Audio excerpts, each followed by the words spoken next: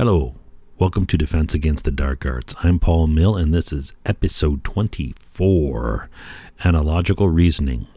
What is an analogy? An analogy is a comparison of one thing to another. You could call analogical reasoning comparison reasoning if that makes it easier, or if it makes more sense to you. Analogical reasoning is so misused and abused. When we stop just for a moment and see how we can properly use it, it becomes a very powerful tool. It uses your existing schemata and stretches it to make new schema. From my anecdotal experience at school, it was misused more than it was properly used. I don't know if the teachers were lazy, incompetent, or both. Or maybe that's just what they were told. The kids only need to know this much. That's good enough for the math they're going to do. So just tell them it's this. Right? So we're going to be taught not what something is, just what something's sort of like, close enough. Carry on, right? They never expressed the limits of the analogies, and some of the analogies were just totally wrong. You know, there has to be limits to the validity of an analogy. If there are no limits to the analogy, to the validity of it in comparison to something else, then it's no longer an analogy. It's a definition. And analogies are not definitions. If it's a definition, it's no longer an analogy. It's just a definition. So, remember them saying an atom was like a little planet. An atom is not like a little planet with a little electron orbiting it. It's not even close to that. That analogy is complete bogusness. I was going to say BS, but I'm trying to cut back on my swearing. So, whereas gravity is like being in an elevator that is going up. The limits to that analogy are the tidal forces due to the spherical nature of masses. But that's still a good analogy. False analogies are used so often that there's even a name for it. It's called the fallacy of false analogies. I already covered models in an earlier podcast. I think that was episode 5. If you want to go back and refresh, it's a pretty good podcast, if I do say so. But a way to think of analogies is using one thing as a model for another. In terms of comparison, you're comparing a model against reality. Those are the two things you're comparing a lot of the times when you're using analogies. So using models is very useful when we are figuring out something new and unknown. We can create a model that best fits the known parameters and then test that model until it starts to fall apart, until we find the useful limits of that model. This process of testing our models or hypotheses against using the feedback of objective reality mitigates the fallacious phantom connections that we can have without testing them, right? So that is, it's a decent process for determining the most plausible truth. There are some ideologically bent people out there that argue against objective reality. They've been brainwashed. And the only reason to deny objective reality is to create an ideological fiction, an ideological fictional reality, and put that in the place of objective reality. Right? So they're creating these fantasies. And I could say, well, no. There are people that are they're truly this insane. And otherwise, rational students are being brainwashed into buying this irrational insanity. We can speculate or even investigate who and why, but that is beyond the scope of this podcast, because my goal is to share the plays, the maneuvers. The game and the players will change, but these techniques, these tactics have been around for thousands of years.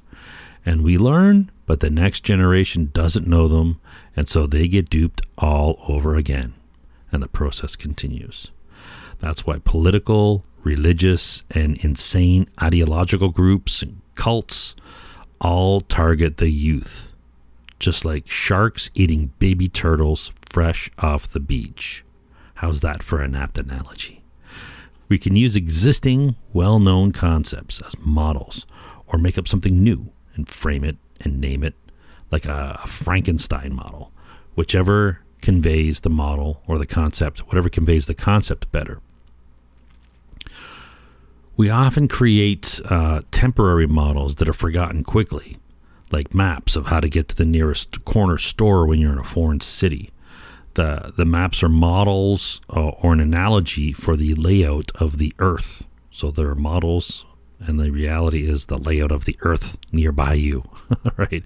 Or weather forecasts, which are abstract models that are forgotten the day after it passed. The day after it passed? After the day it passed? You know what I mean? After the forecast. If it's 4 or 5, whatever. And then there are models that we remember as stepping stones to understand a more complex concept, like gravity being like an elevator that's going up. That helps us understand the warping of the geometry of space-time, as Einstein was trying to explain. When we make a model of something for analogical reasoning, the part of the model that corresponds to objective reality is called the correspondence schema, the concept that corresponds. This is the part of the model that is valid, the part that is between the limits of the validity of that model. So, if there are parts that are valid, there must be parts that are invalid, right? So there are parts that do not correspond to reality, to what we're comparing it to.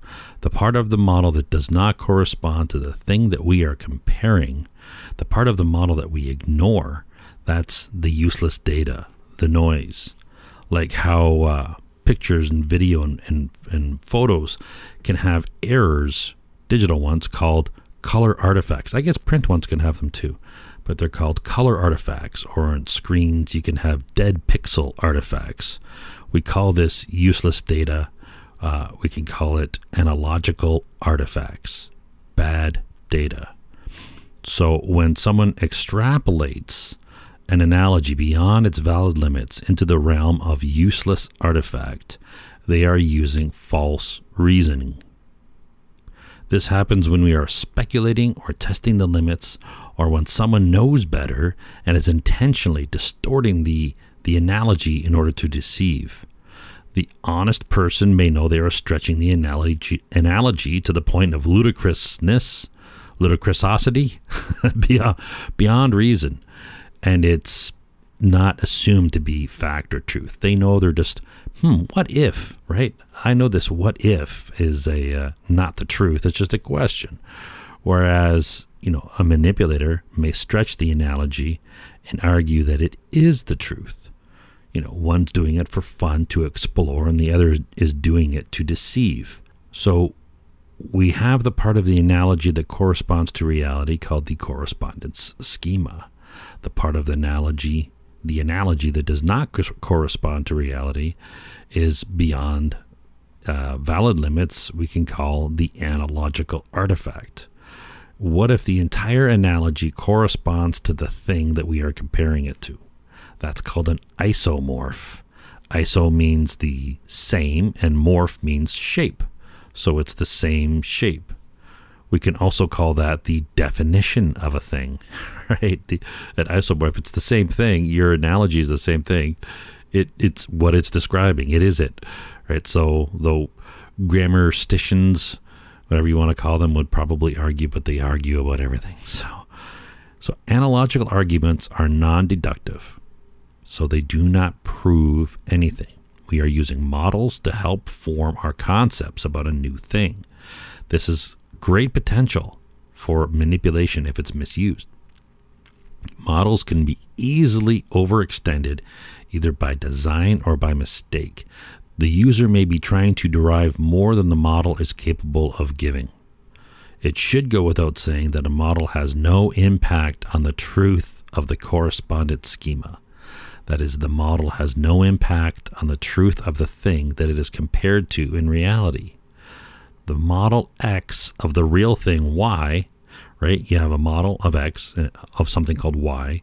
If X, the model, turns out to be false, that has no impact on on the thing Y.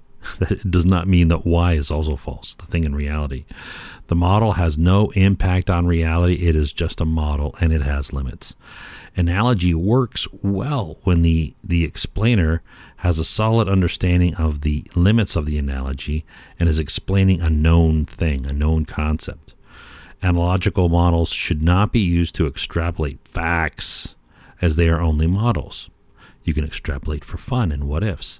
It's perfectly fine to extrapolate, to make hypotheses and test these hypotheses against the feedback of objective reality. But these hypotheses should not be taken as facts or proofs or truths. They are questions.